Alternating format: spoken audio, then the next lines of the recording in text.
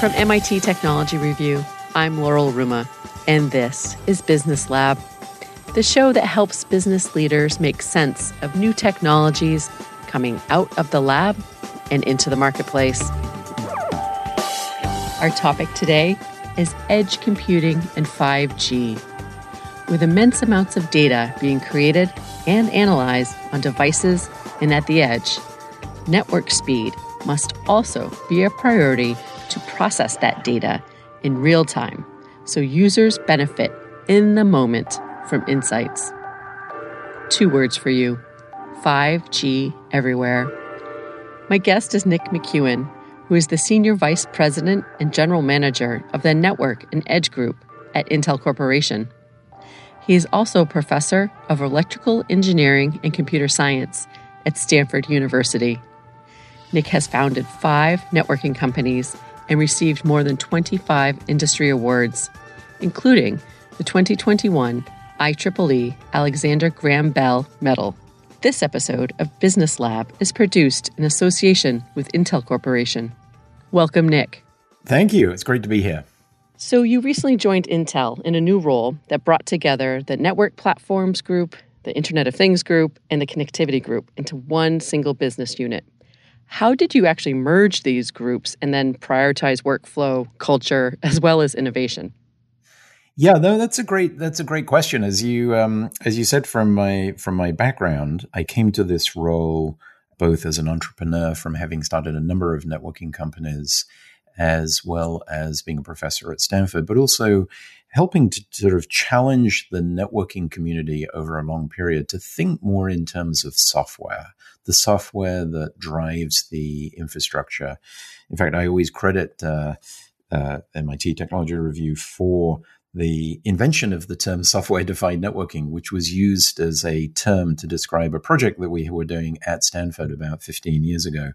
And it really sort of captures the way in which the networking industry has moved in that time. So as I came into this role, I was looking at 3 businesses that we already have in place. And the Network Platforms Group is really our 5G and our private and public network technology and products. Our Internet of Things Group is really an enterprise Internet of Things. So things like factory automation, support for the transportation industry.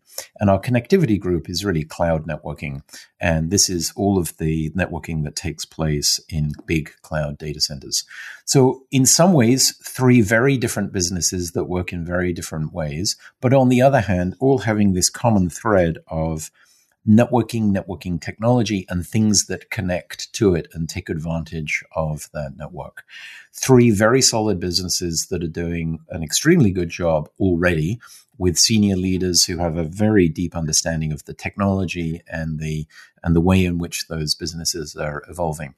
So on the face of it, a relatively simple task to come in with such an established set of leaders, strongly collaborating together already, particularly between our network and our sort of IoT, because what we traditionally think of as mobile network operators, many of the things that they have developed and evolved in the last few years with 5G are now becoming very relevant to the premises of edge customers. People doing factory automation is a good example. Retail applications where there's more analysis that's being done out at the edge. And in some cases where they want the communication technology that we've developed for the mobile operators, 5G, private 5G with new parts of spectrum that are available. And so there's a sort of a lot of commonality between those.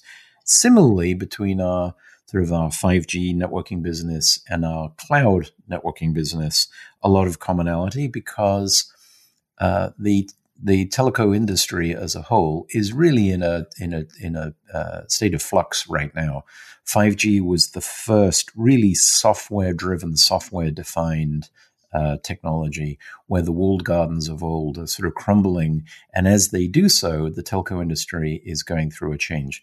The cloud service providers are now moving in and trying to figure out how they can help, maybe how they can take some of that business for themselves. And so there's a lot of sort of turmoil and new sort of strategic initiatives between them.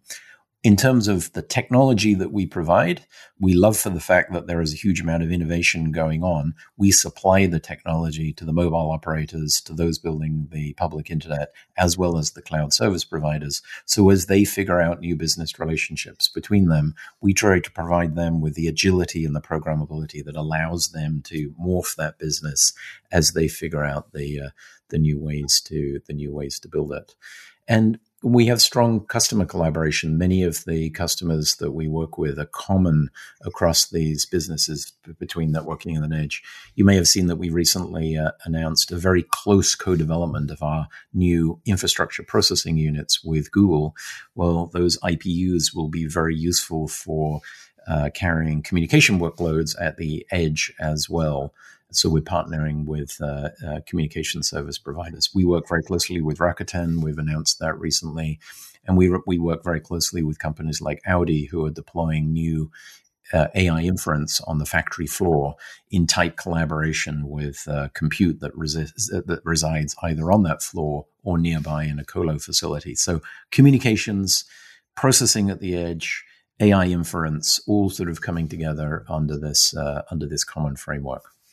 And AI inference is that ability to use computer vision to scan, say, cars coming off the factory floor, parts or pieces, and to see like what could be incorrect with them right there, then and there, to fix that problem. That's right. So it turns out to be a very big and interesting application of machine learning, where one example could be if a robotic welder is welding the frame of a car and is doing many welds, clearly you need those to be done quickly to be efficient, and you also need them to be done with high quality. And so in the past, it's required a lot of manual intervention and manual checking to make sure that those welds were of sufficient quality. Nowadays, what we can do is not only have a camera that is watching that welder in order to look at the quality of the weld, but in real time be able to react and fix a weld, or very quickly reject a weld and bring in a human to be able to check and then to fix it if need be. So using inference as a way of understanding what a good weld looks like through training, and then through inference, very, very quickly identifying that problem. So that would be a sort of a typical example, or it could be a little bit more mundane, a camera that is in a shop that's sort of understanding the movement within a shop in order to be able to understand how where to place merchandise, inventory management, things like that. So plenty of opportunity here. What is intelligent edge computing? And what are some of those technological advances driving it? Yeah, so roughly speaking, broadly defined, edge computing is taking the technology resources that we've been developing over many years for the computing industry and using them to analyze and process data at the edge, perhaps store data closely so that it's more private and so we have more sovereignty over the data, but placing that data and the compute close to each other where they're generated and consumed at the edge. So that's it roughly. While it would be tempting to take data that we produce from cameras, et cetera, at the edge and move it all the way up into the cloud, that's often not the right thing to do. It may take too long. So it may be a latency constraint where we don't have the tightness of control that we need, or it may be just too expensive. And thirdly, we may worry about if we move it out of the location that it was generated, what's going to become of it from a privacy or a security point of view. Intel itself is a fairly good example. In our factories, we typically have two networks. We have a network which is sort of an IT network, which is a traditional network that you would see in an enterprise. And then we have the operational network, which is used to both control all of the machines and monitor everything that's going on. And the data, the operational data that's traveling over that network is Intel's super secret sauce. This is our differentiating knowledge about how to do manufacturing. We would never send that to the cloud. And so we would want to keep that, process it, analyze it. And so that kind of factory automation is typical of anyone who has a modern manufacturing facility. So being able to do that close by. In order to be able to do that close by, you can have higher higher data rates between the whatever it is that's gathering the data, so cameras, sensors, etc., and a very tight control in terms of low latency back to the actuators. So if you're moving a robot, determining how a robot arm moves, you may only have 1 or 2 milliseconds in which to make a decision. And so you need that proximity, because you couldn't do that if you had to go off to a site that was further away. So if you combine that low latency, that high data rate, and that privacy, then you end up with a solution which is almost self-contained at the edge. Clearly, it communicates to the outside world, but from a computation and data, almost all of that is taking place at the edge. So much so that we're expecting that within a few years, say by 2025, more than 3/4 of all the data that's being created will be created out towards the edge instead of in centralized data centers. And that's just because of this huge emergence of this kind of application at the edge. Yeah, that's a nice stat from the Gartner team, really showing the change of data being processed in data centers to actually the edge, wherever that may be, on device, on oil platforms, on factory floors, as you mentioned. That's right. Yeah. Yeah. So you mentioned earlier that partnership with Google with infrastructure processing units, or IPUs. Why are they important in today's cloud data center? What's that differential right there that people will start hearing more about an IPU? The IPU, or the infrastructure processing unit, is really a new class of device that Intel has recently introduced. They often get confused with what people used to call SmartNICs, or smart network interfaces. I'll explain in a moment why they're radically different from that. And in fact, this term SmartNIC is a bit of a misnomer. The IPU is helpful initially for someone who is operating a large data center or a cloud. So consider a company like Google. They have to have software and hardware that actually implements the cloud. And then they have servers that run their tenants, their customers' software workloads on top of that cloud. Now, when we look at a data center, what we see is rows and rows of servers. And so we think, oh yeah, of course, they're going to run the infrastructure code that operates the cloud as well as their tenant workload on the same servers. It kind of makes sense, right? That would be the most efficient way to do it. The problem is that if you do that, you spend a huge amount of time, effort, and resources trying to make sure that the tenant's workload, over which they have no control, they're just renting out the compute. They don't know what that workload is doing. They're trying to make sure that it doesn't disrupt either the infrastructure itself or other tenants, because they've got to maintain the isolation between the tenants, but also with the infrastructure itself. I mean, it would be terrible if the tenant workload was to actually bring down the infrastructure and bring down the entire cloud. And then, of course, nobody gets anything done at all. So they put a lot of work and a lot of effort and a lot of resources into trying to do that. What the IPU does is it allows them to run that infrastructure code that operates the data center in a separate and secure and isolated set of CPU cores. And that way, they can use all of the servers that are the other side of the sort of PCIe bus, or whatever the bus is that connects that IPU to the server. They can use all of those for their tenants, and it makes a much simpler model for them and a much more secure and isolated model. So this is the primary interest for the cloud service providers. Other cloud service providers sort of heading in the same direction. My guess is that we will, in fact, I'm very convinced of this, if we look back in 5 or 6 years' time, we'll see that there has been a change in the way that the cloud data centers are moved, such that the IPU is the kind of the coordinator of traffic that comes in from the outside, determines which CPU or accelerator or memory that it goes to, and then sort of is part of the communication that goes on between those to sort of coordinate it. And so it's almost like a coordinating device as well, to make sure that that communication takes place in a secure way, but also extremely fast and with low latency, so that it doesn't negatively impact the performance of the cloud.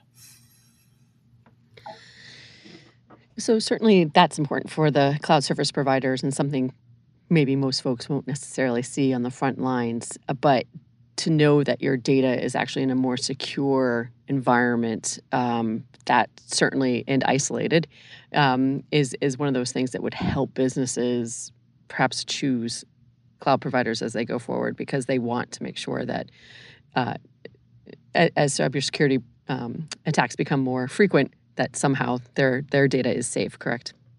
That's right.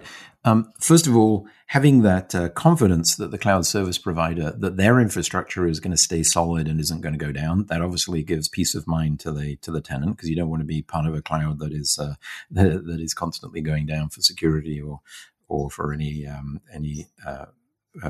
perhaps it gets attacked from either a tenant workload or from the outside. So that kind of isolation gives you a lot more peace of mind and comfort that that's not going to happen. Second thing is, if you're running a workload in a cloud, then you obviously want as higher performance as you can get in terms of the networking capacity between the different compute elements that you've rented or leased from the cloud. And the IPU helps construct the microservices that most modern applications are constructed from. So those microservices are small self-contained pieces of code that are offering a service, a well-described service that could be spread over tens, hundreds, or thousands of servers. The IPU helps stitch those together with low latency, secure, high bandwidth pipes between those different workloads that make up the overall tenant software application that they've developed. And so the IPU is really sort of helpful to the tenant as well. So getting back to 5G, what do you see the role of 5G in edge computing? What are we going to see more of? Well, there's a number of ways in which 5G is going to play out. When we think of 5G, for most of us, it's just that 5G logo we see on the top right-hand corner of our phone as it begins to appear. And so for the end user, for a client with a phone and then maybe with a laptop in the near term, we will see that as primarily as higher data rates. And so that's the obvious way in which we will see that. Early indications from Korea and from China indicate that when consumers have 5G, they typically increase the amount of data that they're downloading per month by about threefold, about 3x. That's largely because, they're getting quicker access to more video material. That video material will be higher quality because now we have higher quality screens on our phones. So the consumption of data is certainly going up as a consequence of that high data rate. And so therefore the infrastructure itself provided by the operators, they need to match that by rolling out their 5G networks. And those 5G networks need to be very high capacity. Whether they are a mobile operator of the more traditional form, the national telco operators around the world, and of course they're some of the earliest and the ones with the greatest need to roll out that infrastructure. But as they do so, there are opportunities that start to emerge because 5G. The data rate, the latency, the control that you have over the 5G network means that we can start to use it for applications that we would not have previously thought suitable for a cellular technology. So things that we would not have done with 2G, 3G, 4G in the past. For example, that robot arm that I was talking about earlier, if you want to actually control that robot arm in real time, you either need to have a cable, a wire, an Ethernet cable that connects to it in order to be able to give you the guarantee that you've got connectivity, the data rate that you need, and the low latency control, or you need to replace it with a wireless link. Now imagine that robot is moving around. You really don't want a wire trailing around on the floor for other robots to trip over. You'd really like it to be a wireless link. And the problem is that Wi-Fi hasn't really got there just yet in terms of the quality that you would want. What 5G, in particular private 5G, offers is a much more reliable, much lower latency, much more controlled by software experience. And so now what you can do is have a very high quality link that is comparable to the wire that you've just replaced it with. And that will actually open up a huge number of new possibilities and new applications. So if a robot is moving around on the floor at a few miles per hour, you may only have a 1 or 2 milliseconds in which to change its direction. You need a high likelihood that you can both observe it, analyze that movement, and then control it from the outside. In order to be able to do that, you need links of the quality that private 5G will provide. So this is where we think that one of the early applications of private 5G at the edge will take place. And you're doing quite a bit of work in your research with 5G and connected edge to cloud opportunities here, including something called Project Pronto. What is that? And with Project Pronto in mind, what kind of long-term ideas do you have about programmable forwarding and advancements in 5G itself? Yeah, no, networking generally, whether it's the public internet, private networks, cloud networking, and mobile networking like 5G, they always used to be very, very distinct. They operated in different ways. They had different standards. Different companies produced the equipment. They were essentially walled gardens, or at least they operated in different silos. That really has changed in the last 4 or 5 years, as there's a sort of a common understanding that it's all coming together around the idea that the network itself, whether it's the network in my home, the network in a factory, the network in a cloud, is all becoming more software defined under software control. And as that happens, it gets you to ask a number of questions. First of all, if the network is software controlled, can I modify it and change it to do things that I want to do that I haven't been able to do in the past? In the past, all of the functions of networks were really locked down by and determined by standards and equipment manufacturers who had very little incentive to change.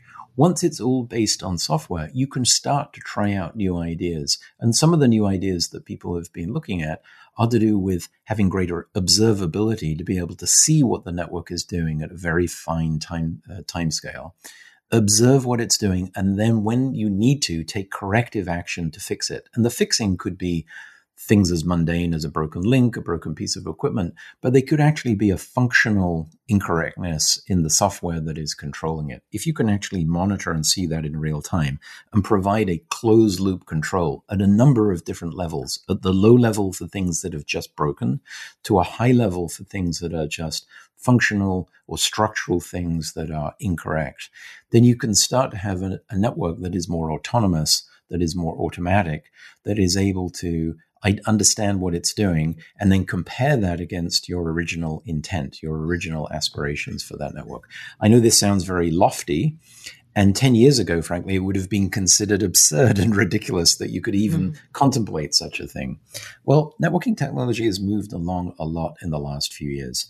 Functions in the network like firewalls and load balancers and VPNs, things like this, that used to be in fixed function, have moved up into software.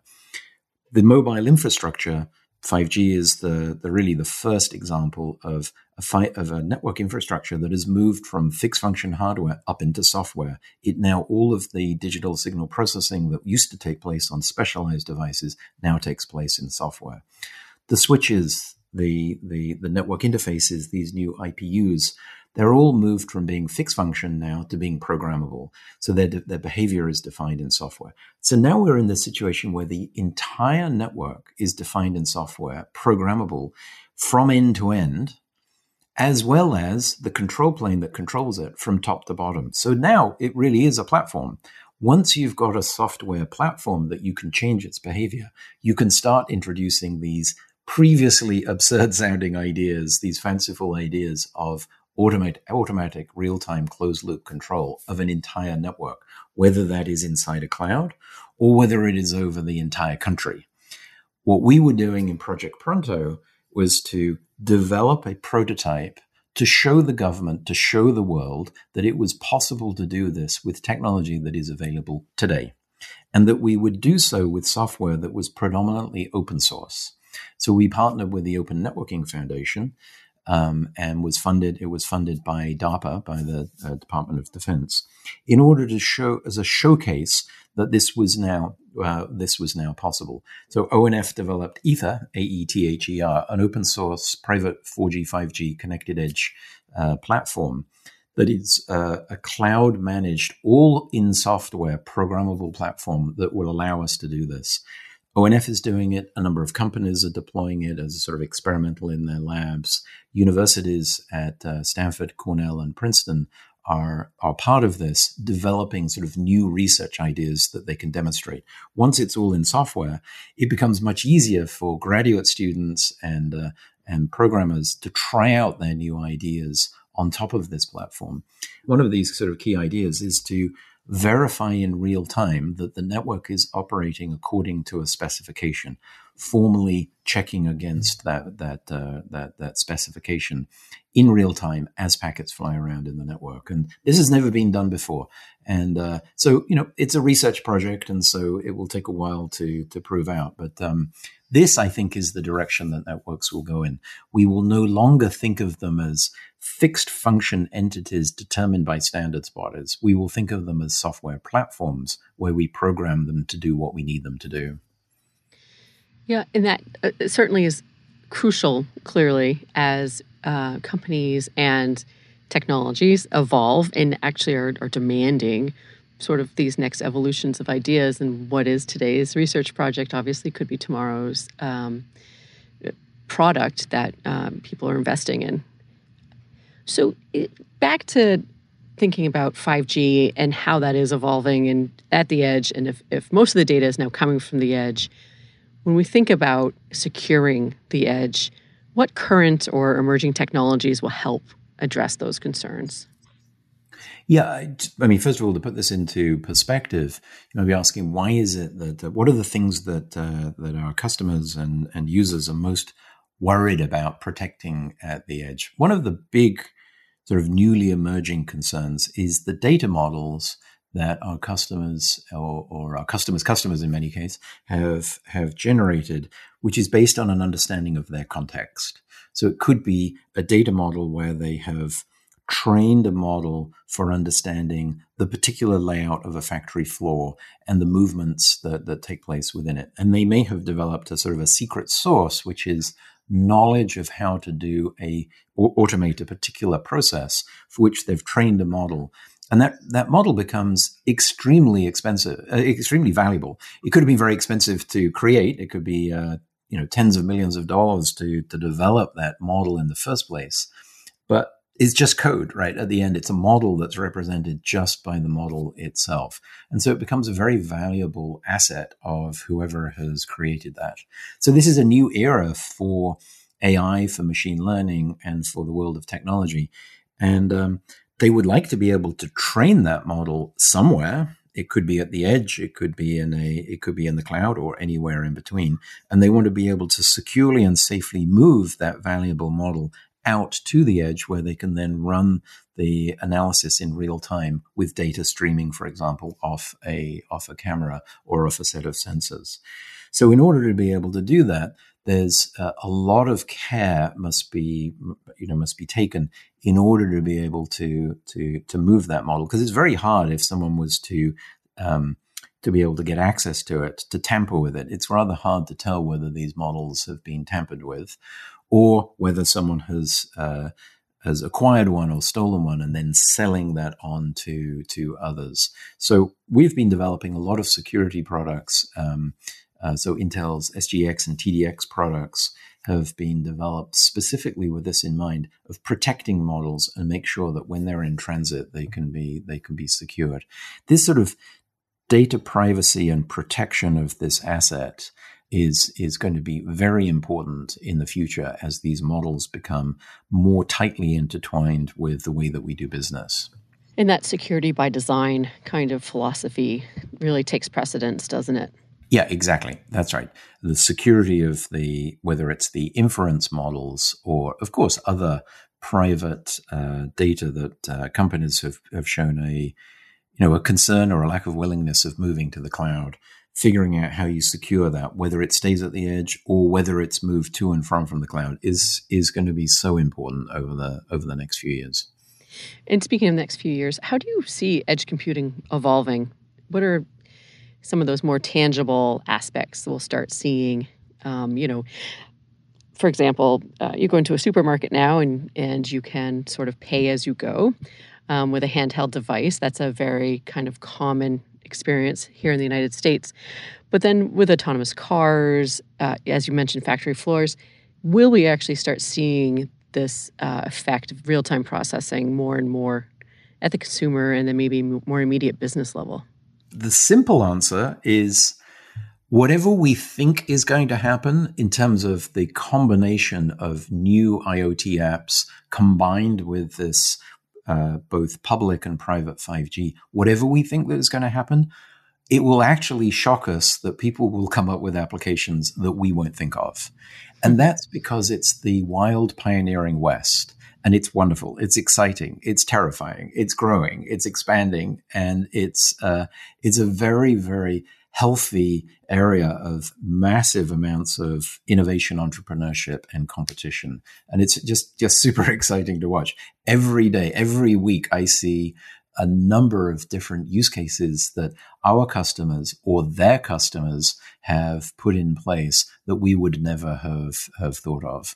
So you may have seen things like these smart delivery bots. Frankly, if you told me a few years ago that we would be seeing delivery within towns and cities where there would be delivery that was taking place through autonomous vehicles that would walk down the sidewalk, climb the stairs, and deliver right to someone's door, I would have said, okay, maybe 15 or 20 years. Those are being tested and rolled out right now. We showed an example of that at our Intel Innovation event last week for the Roxo SmartBot that we developed collaboration with FedEx. This is a kind of a good example of something which is in some ways ahead of what people would have predicted, but it is just the tip of the iceberg for the things that people are doing. In that particular case, it's able to exploit the reliable high data rate of 5G, and then IoT inference applications that are running on the sensors and the actuators for that device in order to be able to understand where it is, to make sure that it's safe as it sort of moves around. But that is just one visible example that we will all see. When you go into a warehouse, into a factory, the sort of places that not many of us go typically, you will find that the control and automation that takes place because of those sensors that we're seeing, the actuators, the network based on 5G, the combination of those is going to really create a sort of a Cambrian explosion of new ideas that will take it in ways that if we were to try and predict, we would get it wrong, frankly. Our job as Intel is always to produce the technology, the programmable technology that allows our customers to do things that we wouldn't have thought of. And that really is, the right way to think of us and for us to think of our role. We're creating the software, the hardware, the platforms that enable them to develop those exciting new applications on top. Yeah, and that is what is so, I guess, opportunistic about all of these factors coming together at this time, including, as you mentioned earlier, the reemergence of software as a force in networking, right? So how is software coming back into networking? Mostly because I think people think of networking as mostly hardware, and perhaps that's not what we need to think of anymore. Yeah, when the internet was first defined back in the late 60s and early 70s, there was this saying that instead of having sort of traditional slow-moving standards, that the internet would be defined by a loose consensus and running code. What that tells you is there was an attempt to move away from the rigid, slow-moving standards bodies and move to a time where you could actually define functionality in terms of code. So it was a great idea, and it didn't happen, right? The internet became bogged down in way too many standards, way too many committers, way too slow-moving. And through the needs of having high performance and the unexpected growth of the internet, a lot of it moved to fixed function hardware. And that was in part to get the performance that people needed, as well as the low cost that was and the low power that was needed for particularly for the public internet in the big exchange points. So we went through this era from in the 90s and 2000s when that which had been kind of intended to be open and simple and fast moving and agile moved to being bogged down and ossified and very slowly moving. And then there were a number of things that started to happen because it meant that the internet was no longer innovating. And when I say internet, I mean networking broadly defined, whether it's in our homes, in the cellular networks, in Wi-Fi, in enterprises, in the public internet, as well as inside cloud data centers. And it started really with two things that happened at the same time. First of all, was the realization that a lot of functions that were wrapped up in fixed function hardware, and I mentioned these earlier, firewalls, load balancers, gateways, and even spam detection devices, things like this that were in hardware, could actually be placed in software where you could scale them out by replication of the software when you needed during times of surge, and then be able to change and modify them as you needed. And this was known as Network Function Virtualization, or NFV. This started in around about 2010. And it coincided with this software-defined networking movement, which was really about turning those closed proprietary equipment into software that was running on software platforms. And that's how the big cloud service providers have built their networks ever since. What they do is, instead of using fixed function devices, they buy silicon, they program it, they run software on top that they write, and then they control it in a manner that allows them to control the reliability, the security, and the new features that they need over time. More recently, the same thing has happened with vRAN or virtual RAN, where the 5G infrastructure, the radio access networks, have moved up into software. Intel produces software called FlexRAN that runs on our Xeon processors that moves the 5G into software running on those Xeon processors. And more recently, at the edge, the functions that were being baked into hardware at the edge have moved into AI inference models running on our OpenVINO platform, which is an inference software that allows developers to develop models and then use those models very, very efficiently at the edge. There is many more examples of this, but I could probably go on all day. It's one of my favorite topics. But essentially, all these things that were being thought of as baked into hardware or on specialized accelerators or in custom hardware are lifted up and out into software.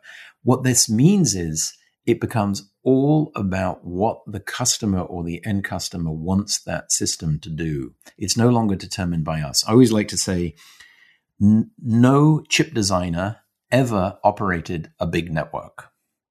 Why do I say that? Well, if you bake the function into hardware, then the functionality of the entire network was determined by a chip designer. But they've never operated such a network. So how the heck can we expect them to get it right? Of course, they're not going to get it right. So everyone was super frustrated that this functionality was baked in, but those who had to operate networks for a living couldn't do it in an efficient manner where they could fix it, improve it for themselves.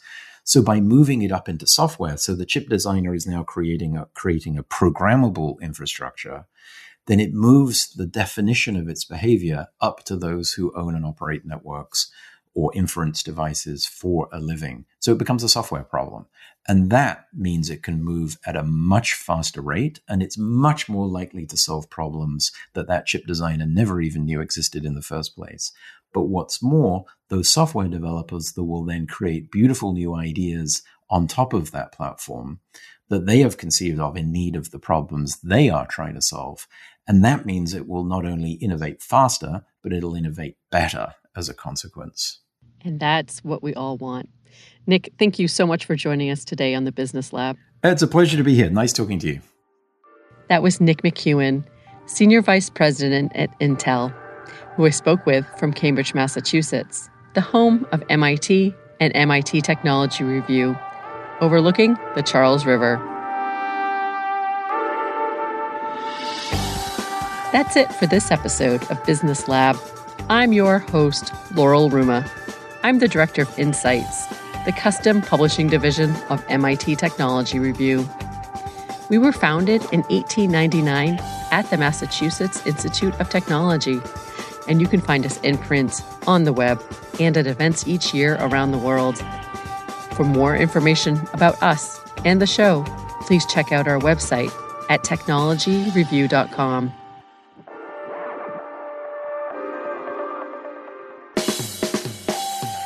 This show is available wherever you get your podcasts. If you enjoyed this episode, we hope you'll take a moment to rate and review us. Business Lab is a production of MIT Technology Review. This episode was produced by Collective Next. Thanks for listening.